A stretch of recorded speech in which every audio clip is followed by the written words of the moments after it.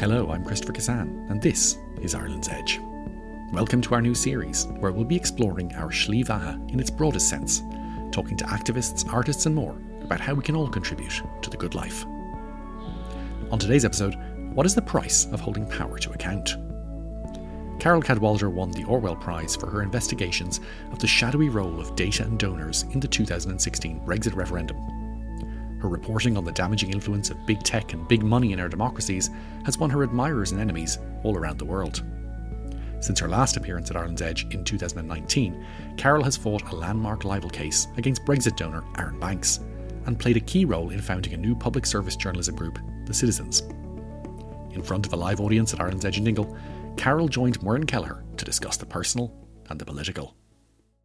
I think I came here first, was it 2018? Yeah. So I came here first in 2018, which was when we'd just broken the Cambridge Analytica story with, it was the Observer and the New York Times, and it sort of caused this sort of big, global sort of tech clash, really. And, but then things sort of kept on carrying on. And during that summer, I think probably just before I came to Dingle the first time, I'd broken another bit of the story, and that was about the relationship between the man who funded the Leave EU Brexit campaign, a businessman called Arron Banks, and the Russian ambassador.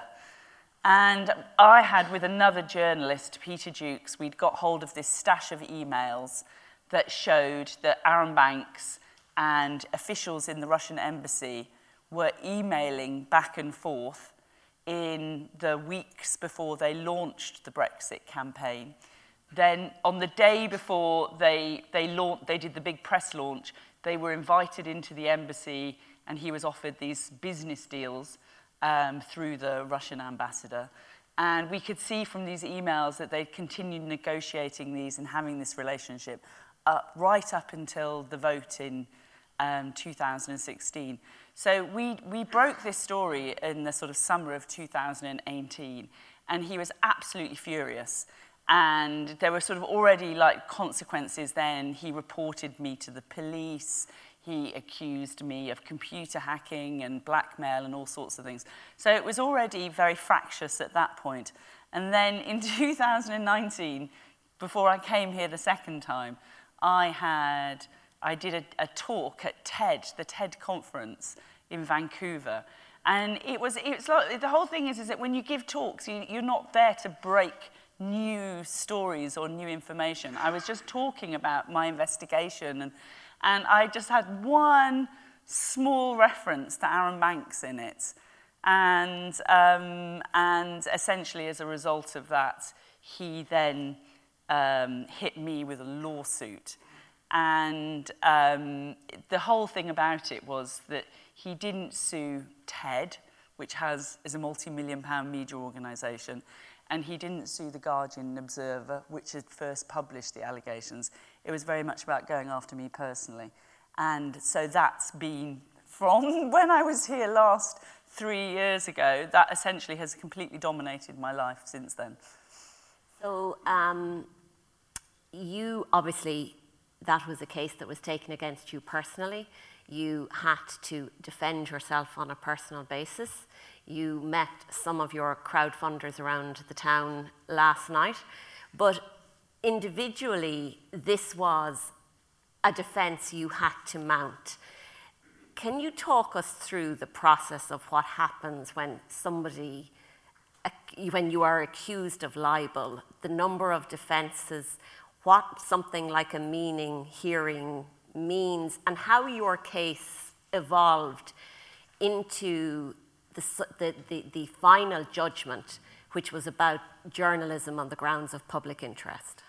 Yeah, so I think the thing which was so shocking to me is that although I knew, obviously we all know that libel exists, we know, as journalists you learn the law, you have your articles legal before they go in the newspaper.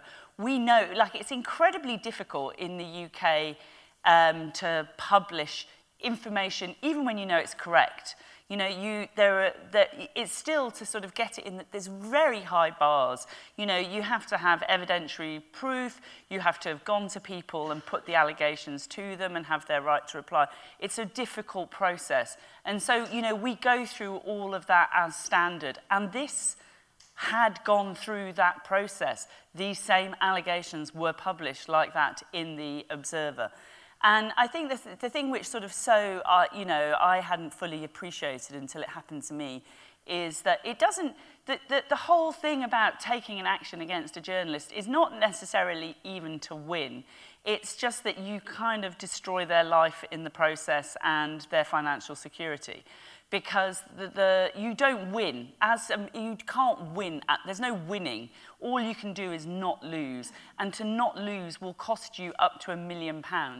I mean, you know, I was so extraordinarily lucky to have had so many members of the public help me, you know, and contribute to the crowdfunder. I mean, I had 30,000 people in the end who contributed, and which, you know, I find incredibly touching. But I think people could see what was happening. This was a bully who was just trying to essentially shut me up. And I think that the thing which sort of like really most shocks me about it is that I just thought it's just a complete fiction that we have freedom of the press. And, you know, I just really felt this is, you know, we do not have freedom of press with these kind of laws in Britain. And we can see lots of other instances where that's true. And just to give you one example of where these same laws were used to silence a journalist and to stop the truth coming out, there's a journalist in Britain called Myrion Jones who was at the BBC where he tried to report on Jimmy Savile's abuse and couldn't and failed to. And it's a very interesting Netflix documentary actually which has come out last year which sort of tells that story, but it was the same thing. It was the threat of libel which stopped them publishing that in his lifetime, and that's why it only came out after he died. And in terms of the twists and turns which your case took, what were some of the setbacks that you encountered in your defence? So initially, I think when I was here, so when it first started in 2019, I just thought the whole thing was ridiculous. And I refused to take it seriously because I could prove what I'd said. You know, it's not just that we'd published it previously in the Guardian Observer. I had the underlying proof. I said that he lied about his covert relationship with the Russian government. And that's because we had the proof which showed that.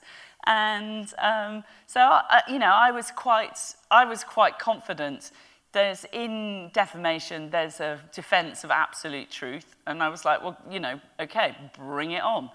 And, but then I got caught in a terrible Kafkaesque ordeal, which is that we had a preliminary hearing where the judge sits there, or you have a High Court judge who sits there and decides the meaning of the words.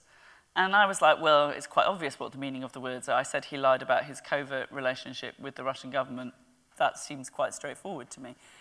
But in this, you know, I sat through this hearing and you're there, you know, the barristers are arguing at both sides. You've got no idea of what's going on.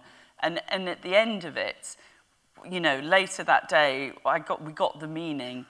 And the judge had come up with something else entirely. The judge said that he'd lied about his relationship with the Russian government in relation to the acceptance of funds, foreign funds, in contravention of the law on such.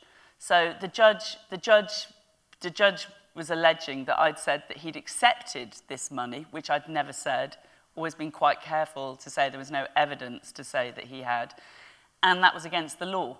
So I had to also prove sort of criminality. And so, you know, there was no way I could do that. And, you know, my legal team were like, it doesn't matter because we have this defence of public interest. It's a new defence in Britain. And I discovered that no journalist had actually successfully taken it to trial before. But they were like, this is now, they brought it into British law in 2014 from the European Convention on Human Rights, the right to free speech. And so it's this idea that actually we have a right to free speech, and as long as you believed what you were saying was true and you had the underlying evidence to support that and you were responsible in your journalism and could prove that, then I had to win the case. And so as I understand it, just as an observer on it, you were on trial, but in effect what was the statement you had made at the TED Talk was completely related to your work which had been published in the Observer Guardian. And so both the TED Talk and the material which it was drawn from had all been through the journalistic and editorial process. Exactly. But when it came to actually defending that, you were on your own in the witness box without the organisation that was somehow semi-on trial with you, except you were on your own. Yeah, and that's what, so there is something which is, and it's had quite a lot of publicity recently, called a SLAPP suit, SLAPP, and that means it's called Strategic Litigation Against Public Participation.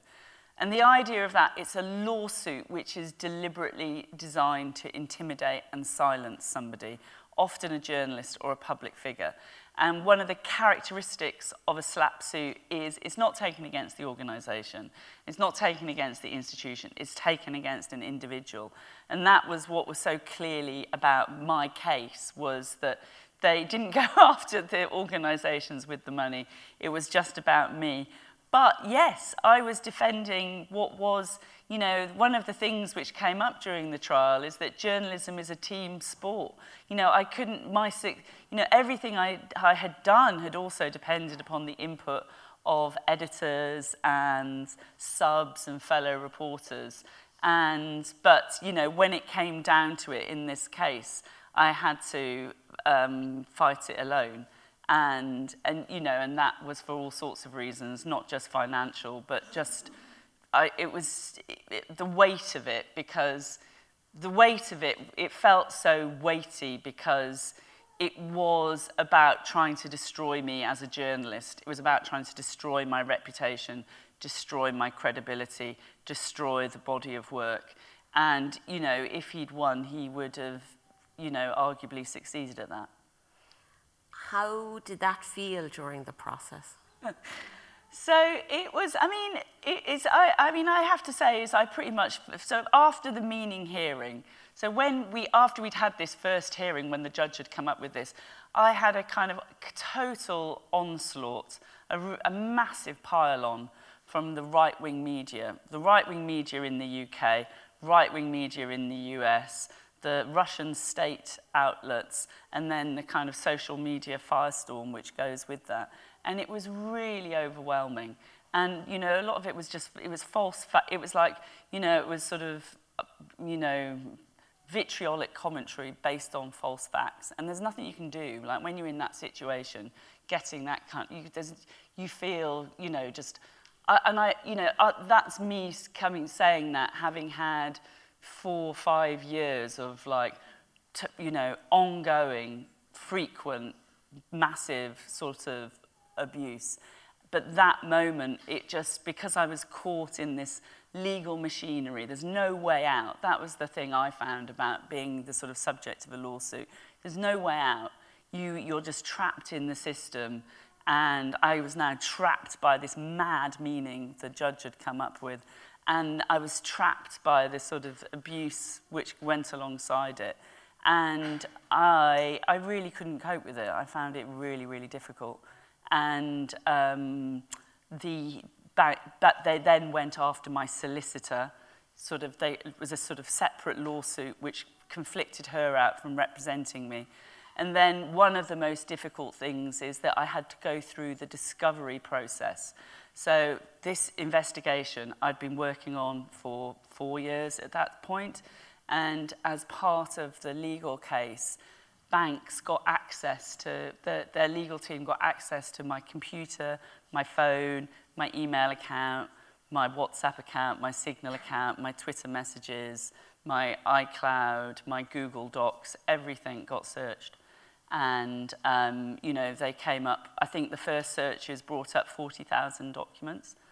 And so, you know, we winnowed that down, but there were still 5,000 documents which I had to hand over and which all had to be reviewed. And it was just that knowledge that everything that I've ever written, you know, could be weaponized and used against me. And yeah, I think sort of bits of my brain actually shut down. I couldn't really cope with the sort of, you know, thinking about the consequences of that. But the judgment that you succeeded in securing as it was handed down has utterly changed the landscape for your fellow journalists. I mean, it's kind of, it's the whole thing about it is that, you know, I went in, you know, I did this sort of from survival, and because essentially he wanted me to say, he was just determined to get me to say this thing about there was no Russian interference in Brexit. That's all he wanted to say. And he wanted me to say it's not true, that what I'd said was not true. And I knew it was true. And so that was what, it's like, you know, it's being told that you've got to say that black is white. And I just couldn't do it. And so that was the reason I ended up, having to fight it. But along the way, we now have this, it's the first time that a journalist, we've managed to have this public interest defence, and it's worked. And that's now case law for other journalists and other cases. And hopefully as well, it puts off other people from trying to take the same sorts of suits. And we also have, I mean, one of the amazing things about it is that although I couldn't defend it on truth in the end, theoretically, nonetheless, I did defend it on truth. And the judges, in the judgment, there's this amazing judgment. The judge read everything, every document in the case, and did this forensic analysis of exactly what the facts were, of exactly how many times Aaron Banks visited the Russian embassy, of exactly how many times he was communicating with the Russian ambassador, of the details of the business deals that he was offered. And it's all now in there. It's all now in this High Court judgment, which is, you know, on the record, and I think that is kind of significant. And Carol, I suppose the themes of your work which had brought you into this arena, the role of social media in disinformation, the subsequent threat to our democracies, where are we at now, in your opinion, in 2022, on those broader matters, the UK and beyond? So, I mean, one of the things I found most difficult about this case was that, so I was in the High Court in January, and, you know, this was this case about the biggest funder of the referendum and about his relationship with Russia. And as in that case, all this new evidence kind of spilled out into court. And it was totally ignored by the British media. You know, there was not a single report on it apart from in The Guardian. And 1 month later, Russia invaded Ukraine. And suddenly, this thing which, you know, my fellow journalists and some politicians and historians and, of course, many activists from Ukraine, etc., had been talking about, this threat of Russian aggression, was suddenly proved in the most, you know, horrible and visceral way. And one of the key things about the Russian invasion of Ukraine, which I'm sure Larissa will talk about later, it didn't start this year. Russia didn't invade Ukraine in February. It invaded Ukraine in 2014. And it invaded Ukraine in 2014, and at exactly the same moment, it also weaponized the internet in America and Europe. So before it invaded Ukraine, it attacked social media. It tried to change reality on social media to change people's perceptions before it's sent in the tank. This is what, in Russia, we call it hybrid warfare. You use military means and you use information as a weapon. And that's what it did in Ukraine. And that's what it also did in the West. It weaponized information in the West. And we didn't realize that was happening in 2014. And it was only in 2000, after the US election in 2016, that we began to realize that. And we began to realize, actually, it's a combination. So it's a foreign government which is attacking us, but it's being enabled by the social media platforms. And this was where the role of Facebook in all of this is sort of such an important thing, because it's the sort of threat surface. It's the conduit by which a foreign government was able to change reality, essentially. And as you look across the world now, 5 or 6 years later from some of these first set of events, as you look at voting laws, regulation around content online, if you look at the behaviours of companies and expectations and the laws in which they operate, are we any safer now from this weaponization potential? I mean, no. I mean, so what happened after 2016? There were two things, I think, which made us realise how this new technology made us vulnerable. And in the US, they had these big investigations, the Mueller report and these congressional inquiries, and that showed chapter and verse how Russia attacked America and American democracy. And a large part of that it did via social media. And as part of those investigations, they indicted dozens of people, they arrested people, they put people in jail. And, they catalogued the dangers of social media. And just to compare, in Britain, we've had no inquiries, no investigations. We refused to acknowledge that any of this happened. There has been one report by a parliamentary committee which the government tried to suppress. And the report said we need to have a proper inquiry into this, and the government has refused to have it.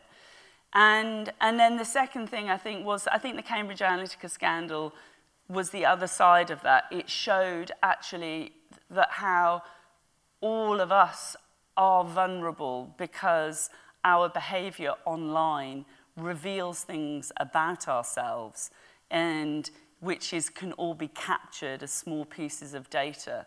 And whoever can gather those pieces of information then is able to potentially influence us in ways which we may not realise. And essentially, with both of those things, nothing has changed. I mean, there's been a few tiny changes. Facebook now has a library where it collects the ads which are shown. It works very imperfectly, but we didn't have that before in 2016. But in the sense of our national security and the protection of our elections, there's no changes. In Britain, we've had no laws which have been brought in to protect against that. There's no real regulation of the tech companies around elections and politics.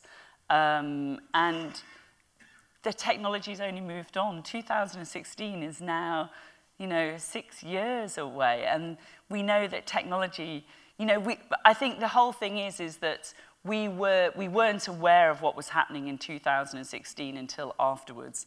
I think it's a sure bet that other technology will have developed, which is affecting us now, which we're not aware of at this moment. We may only find out about later. Do you see what I mean? It's very hard to keep up, I think.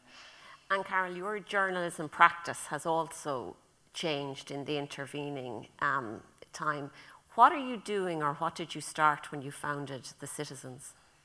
So, well, I think the whole thing is that this experience of the lawsuit and just this thing of being targeted, part of this targeting was to make me into this sort of controversial, I call myself a kind of culture war hate figure in Britain. It's really for the kind of like the right wing, even though my subject and my investigation was not political. It was not political, but it was into a subject that was seen as very political, the Brexit referendum. So although all I was trying, it wasn't partisan, nonetheless, a way of undermining me was to make me into an extreme partisan figure. And so it became actually very difficult for me in terms of what I was doing journalistically. And then when the lawsuit started, I just needed more, I didn't have that, because essentially the organisation didn't financially back me, and it was partly this idea that I was a freelancer, although I'd worked for the organisation for 16 years.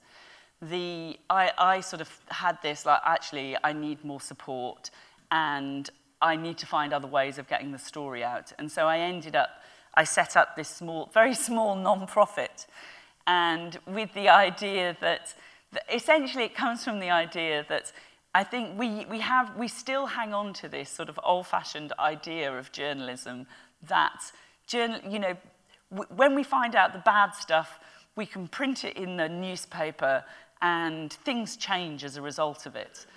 And now, we're in a different age. We're in this age of no shame, no accountability.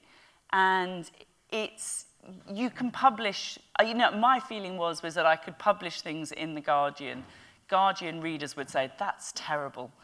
And then nothing would change. And so I was sort of thinking about, well, how do you need to get it out to different audiences? You need to tell the stories in different ways. And part of that experience as well was that I was in this Netflix documentary, and sort of seeing how that went out to 180 countries and lots of young people saw it, I was like, oh, okay, I do think there's ways of doing journalism on, in different forms, in different ways. And very much, it's not enough for me just to publish the stuff. If I'm publishing something where I think there is something really profoundly wrong, which is what I think there has been, and that, our democracy is at risk, then I also want to try and convince people to do something about that. And I think in that way, it's that sort of campaigning journalism is where I sort of my heart is, I think. And what is the model that you're pursuing through the Citizens then? It's basically, what we're trying to do is taking the idea of campaigning journalism. So it's taking investigative journalism, and it's taking sort of trying creative storytelling, telling the story in young people, it seems to me that they're either on TikTok or they're on Netflix. So they either want a minute or they want a sort of series, but they're not reading The Guardian. So it's kind of reaching them in these places.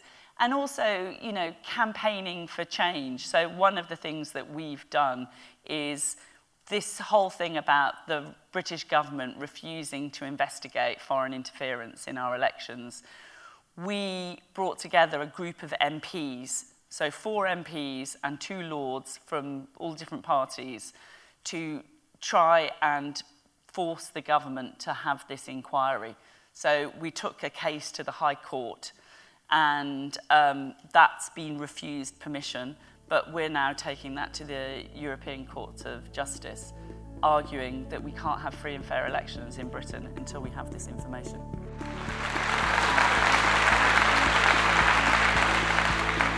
Thank you so much to Carol Cadwalder for joining Muireann Kelleher in Dingle.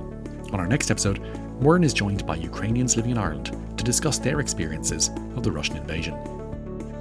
To make sure you don't miss that or any of our future episodes, subscribe now wherever you get your podcasts. This has been a South Wind Blows production, and I'm Christopher Kissan. Thank you for joining us.